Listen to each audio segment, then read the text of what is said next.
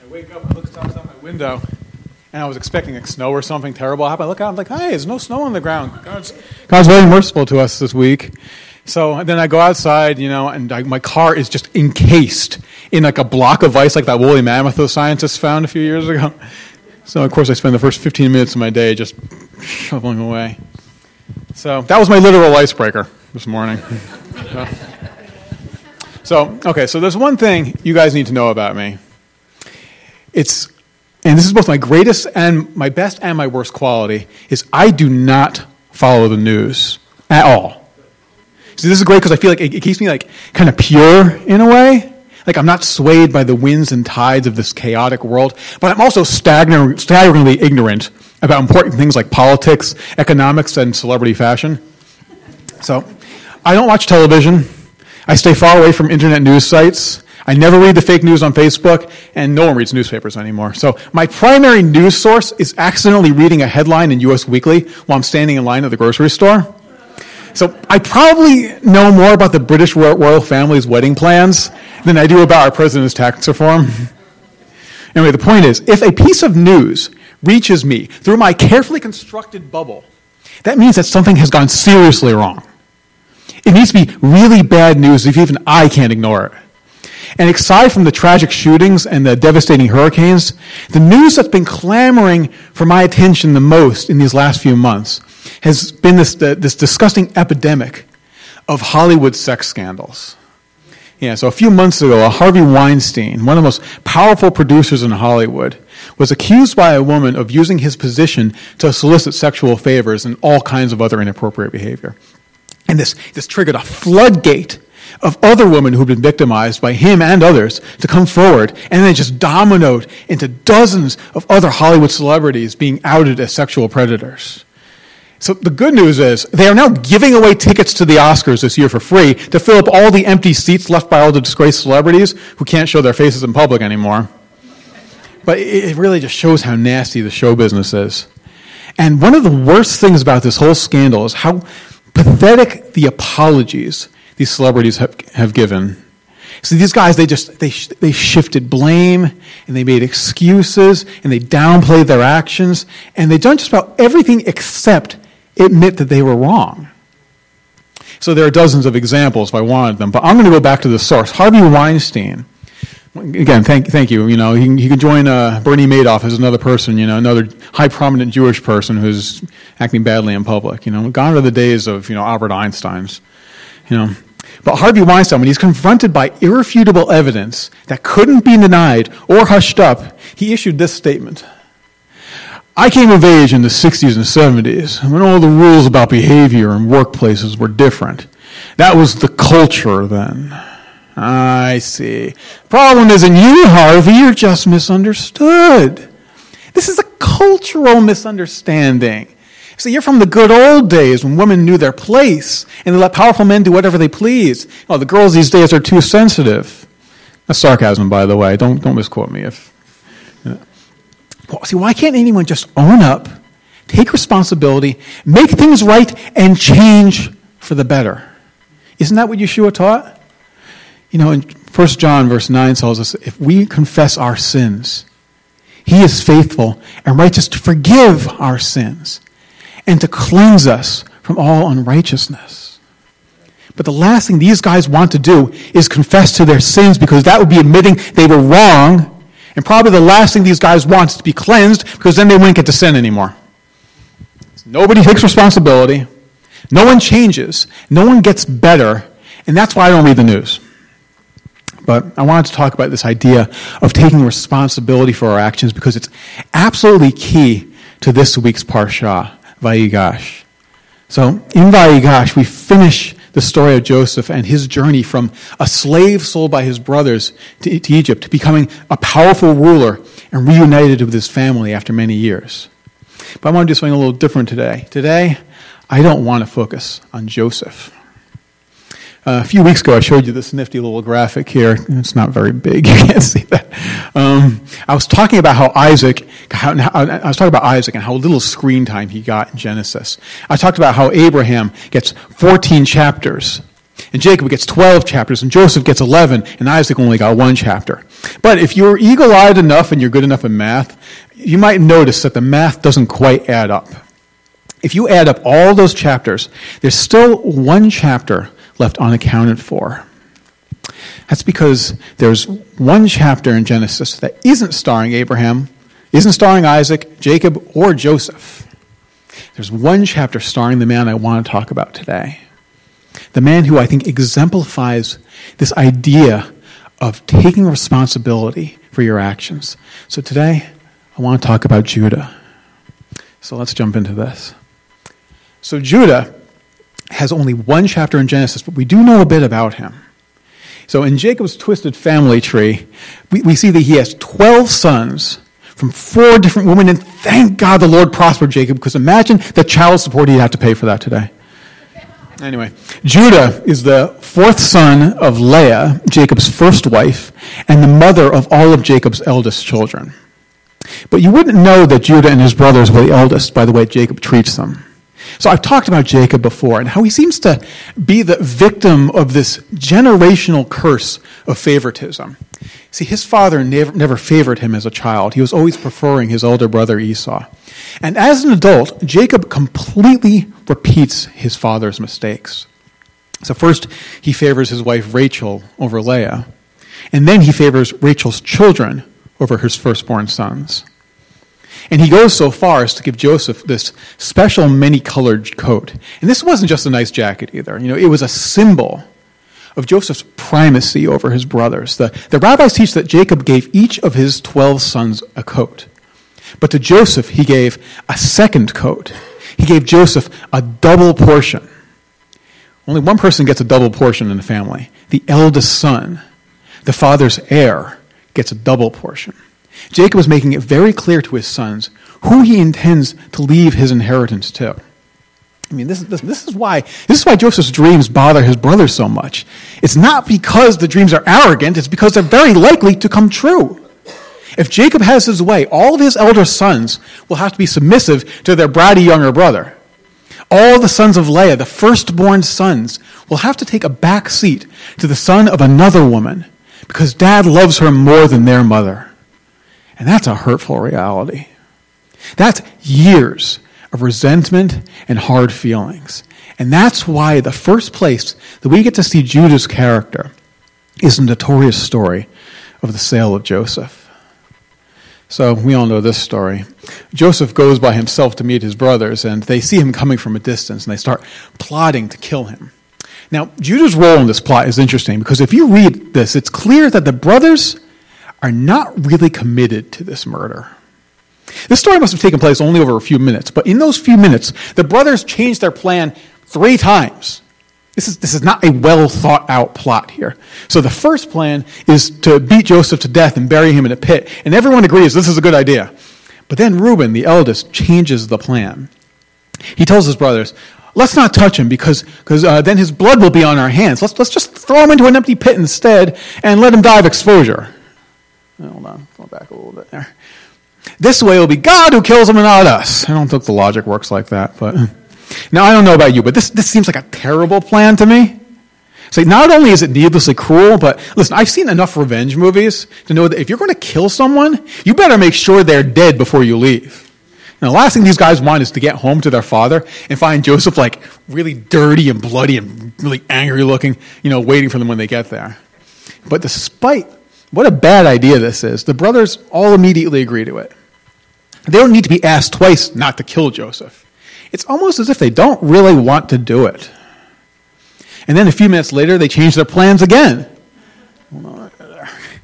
Seeing a group of Ishmaelite traders, Judah steps up to the plate and suggests pulling Joseph out of the pit and selling him into slavery. And once again, the brothers all agree to it, despite the fact that a lot could go wrong here. What's happening here? Why does the plan keep changing? Just pop him on the head with a rock and you'll be home in time for dinner. What's all the elaborate plots? See, the brothers keep changing their minds because they are looking for a way out of this. They don't want to kill Joseph.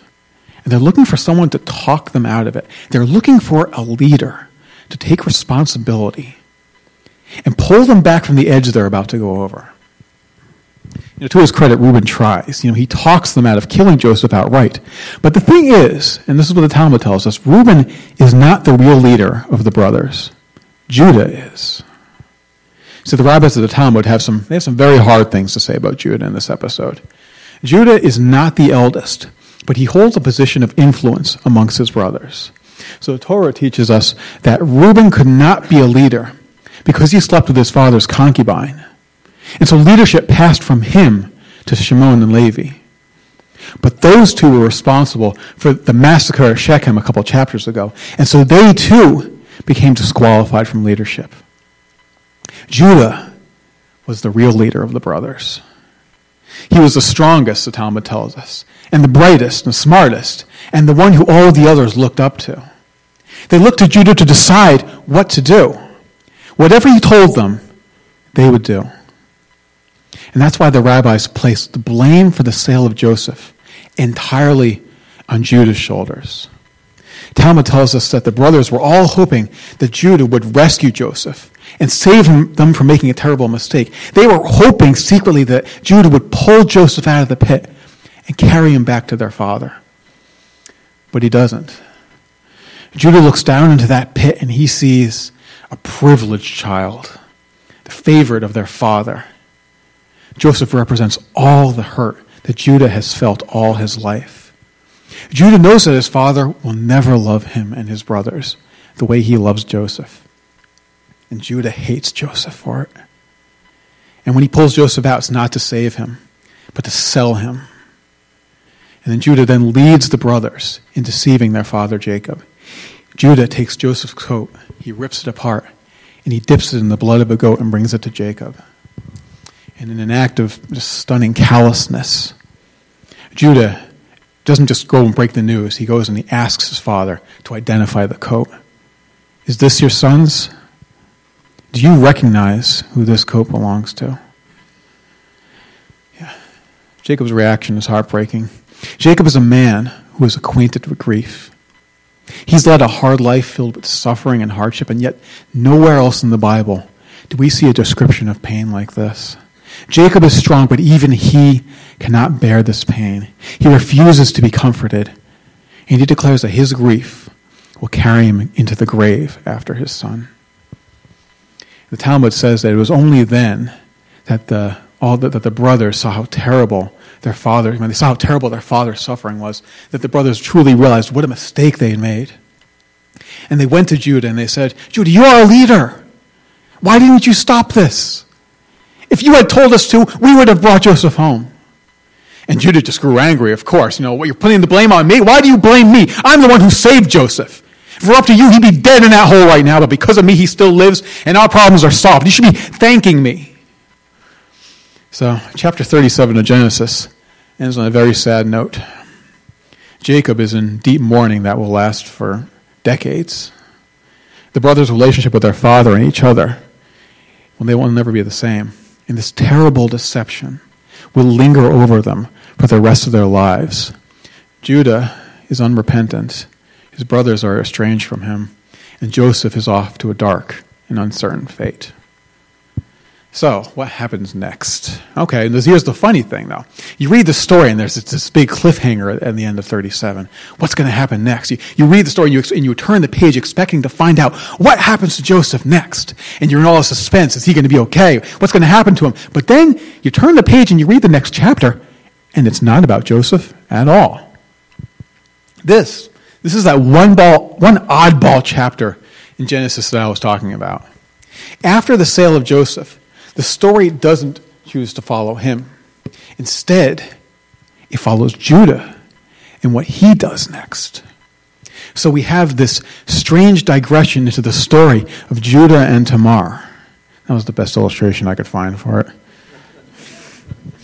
I better give this one a good recap because this is not as well known as some of the other stories in Genesis. So the story tells about how Judah has 3 sons. So he marries the eldest son to a woman named Tamar. But before they can have any children, Judah's son, her husband, dies. Now, according to the custom of the time, if a man dies, his brother marries his wife to continue his line. And so, according to tradition, Tamar marries Judah's second son. But that guy dies too. So Judah has a third son, but this time he's afraid to let him marry Tamar. He's become a little paranoid that his third son will die as well, and Tamar seems to have a little bit of bad luck around her. So Judah leaves Tamar in this state of limbo, widowed and unable to move on. Tamar has to move back into her father's home and wait for Judah's son to grow up. But Judah, even though Judah's son eventually does grow up, he still doesn't marry them. So Tamar is just here. She's waiting and waiting and waiting. Meanwhile, she wants to be married and she wants to have children and she wants to continue on with her life. And so at last, Tamar just takes matters into her own hands. So she dresses as a veiled prostitute, and she solicits Judah himself to sleep with her. So Judah's on the road, he sees this prostitute there, and she comes up to him. And he has no money on him. So she tells Judah, okay, just give me something as collateral. Give me your coat as collateral. I'll return it to you when you come back to pay me. So Tamar becomes pregnant from this encounter. But nobody knows that she was the prostitute. So when her pregnancy is discovered, Judah is faced with a difficult decision. He's the head of his family. He's the patriarch. He's the one who has to make decisions around here. And now his daughter-in-law is pregnant out of wedlock, and they don't know who the father is. It's a big deal here. So according to the law, the penalty for adultery is death. And as the patriarch of his family, Judah must sentence Tamar to her execution. But when Tamar is brought out, they bring her on trial to the Beit Din, and she's brought out. She tells Judah that the father of her child is the man who owns this coat. And she shows him the coat he left in her possession. And Judah realizes that he is the father and that she had not done any wrong, so he spares her. It's a weird story, right? It's a kind of weird story. And it wouldn't be such a weird story if it wasn't placed in such a strange place. Why, right here, in the middle of Joseph's tale, do we hear about Judah? I think the answer is, I don't think this story is a digression from Joseph's tale at all. I think it's a continuation of Judah's tale. See, in part one of his story, imagine Judah is a story in 3 parts. In part 1, we meet a Judah who has all the gifts in the world. He's smart, he's strong, he's a natural leader, and yet he demonstrates this remarkable lack of maturity. He squanders his talents, and he brings pain and suffering to his family, and then he refuses to take responsibility and accept blame for his actions. Judah is that same man when this story between him and Tamar begins. But he isn't by the end of it. In part 2 of Judah's story, he begins to change. What causes it? What causes that change? So the answer lies with a closer look at the final confrontation between Judah and Tamar. Tamar's trial doesn't go the way you would think. She's got this whole thing under control. She has a plan here. She has all the evidence in the world to save herself before all this begins. If she wanted to, imagine this is Judge Judy or something like that. She could be called to the witness stand, and all of a sudden she'd be like, "I have evidence, behold!" And she pulls out the cloak and she's like, "You're the father!" She could have done that if she wanted to. Big dramatic thing. Judas is the father, and I have proof. She could have embarrassed Judah, and she could have saved herself at the same time. If she chooses, she can do that. But she does something else entirely. She lays Judah's coat before him, not in front of the whole court, just in front of Judah, and says, "Do you recognize whose coat this is?" Doesn't that sound familiar? What an amazing thing. Tamar, without even realizing it, is playing out Judah's deception of his father Jacob and forcing him to accept the part that he played in Joseph's sale. Tamar doesn't declare her innocence. She asks Judah to make a choice. If he wishes, Judah can sentence her to death and his sin will be covered up. No one will ever know that he bought a prostitute and slept with his daughter-in-law. He can get away with murder again. But Tamar asks him, "Will you recognize your responsibility? Will you cover up your sin, or will you reveal the truth?" And this time, with another coat at his feet, Judah does what he was unable to do before. He recognizes the truth and takes responsibility for his actions. He declares, "Tamar, you are more righteous than I am. More righteous than I've ever been. I've done terrible things. I've led my brothers to sin. I betrayed my family. I broke my father's heart, and I always covered it up. But now I take responsibility, and you taught me that. The strangely placed story of Judah and Tamar is the turning point in Judah's story. Judah is on a path now to regain his personal integrity and heal the hurts of the past and finally look the brother he betrayed in the eye again. And so we come to the final part of Judah's story. So during all of these events, Joseph has prospered in Egypt, and he's become a leader during a terrible famine that has struck the land. Judah and his brothers have come to Egypt to buy grain, and the fate brings the brothers back together again. So Joseph chooses not to reveal himself to his brothers, and instead, in a rather convoluted plot, he puts them to the test. He accuses them of being spies, and he imprisons Simeon until they return with their youngest brother, Benjamin. When they finally return, Joseph frames Benjamin as a thief and threatens to make the boy his slave. So from Judah's perspective, man, the world's coming to an end here. When he returned to Jacob without Simeon and told him the only way to secure his release was to bring Benjamin back to Egypt, Jacob had refused. Jacob tells his sons, "My son will not go down with you, for his brother is dead and he alone remains. If any harm should happen to him along the way, where you're going, you'll bring my gray hair down to Sheol in grief."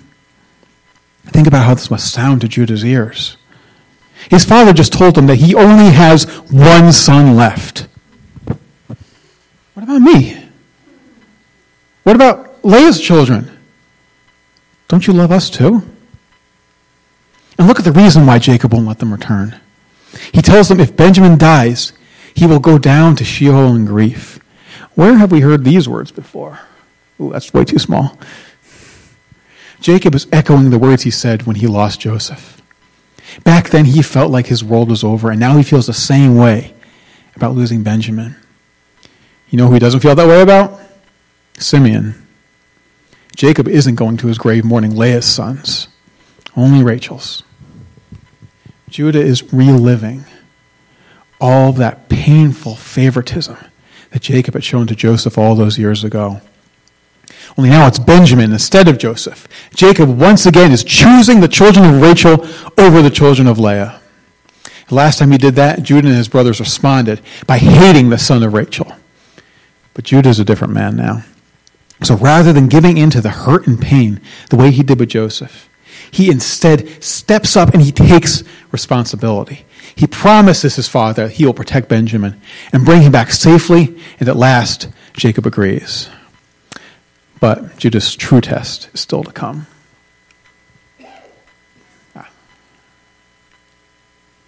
One day I'll get through a whole sermon without this thing going down on me.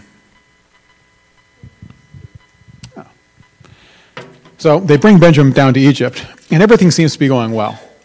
They get Simeon back, and they buy the food and start heading back home.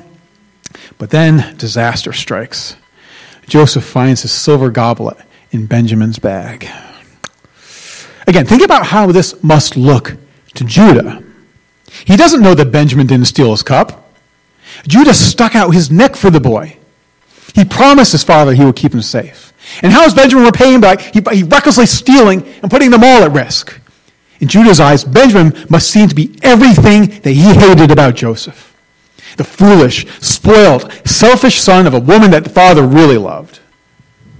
All that jealousy, the hatred, the bitterness that's been building over the years from being unfavored, it all just reaches this boiling point. And then Joseph says, as punishment, the one in whose hand the cup was found, he will be my slave. It's like history is repeating itself. Ooh, I'm going to answer that phone. Hold on. I always wanted to do this. Hello?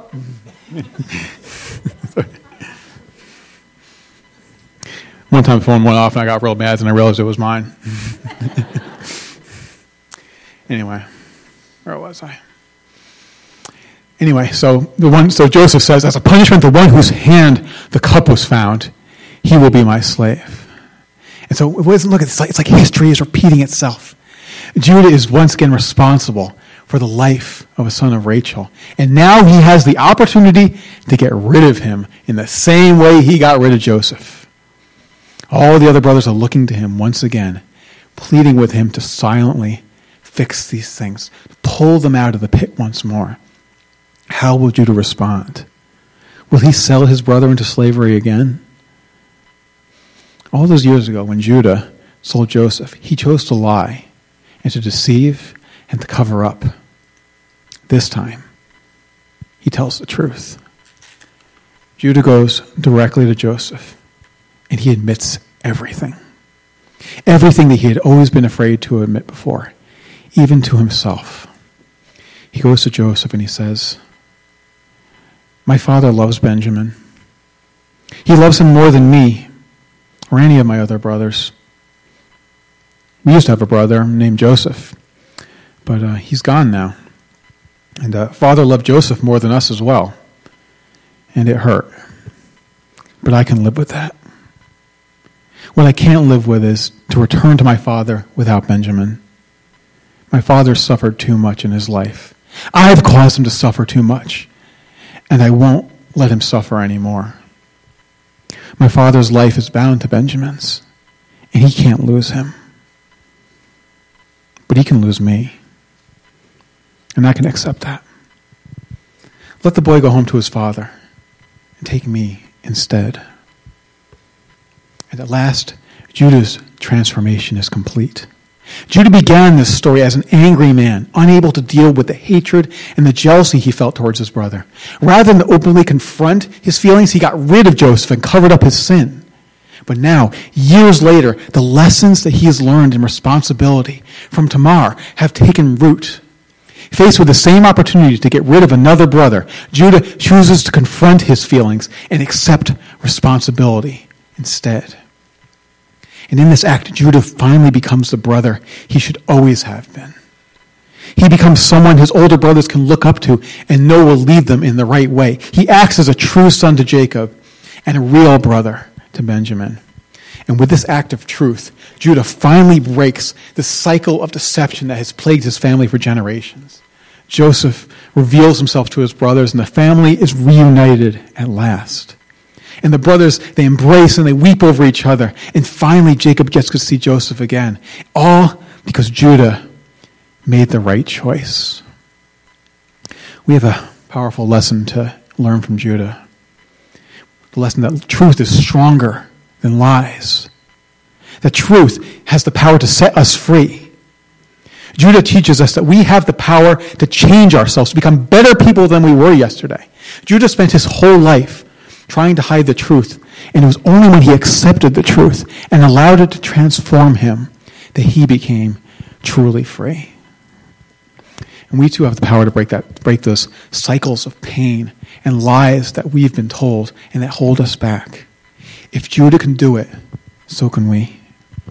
We can change too if we can accept who we are, assume responsibility for the things we've done, and let the truth transform us.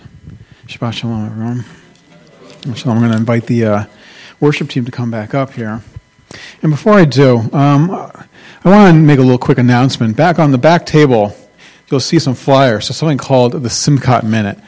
I really want to start instituting this thing here. I really want us to be able to share our blessings with each other. So please take one of those flyers, and if something's going on in your life, if God's doing something great in your life, if you have a mitzvah to share with us, if you have a blessing to share with us, if God's doing something wonderful in your life, email the office and send it to us, because we really want to create space for us to be able to share our joys together. This is called Simchat Yisrael. It's the joy of Israel, and our joy is our strength. The joy we share in the Lord is our strength. So I want us to be able to share those things with each other. So take one of those things back, think about the things in your life, and let's share them all together.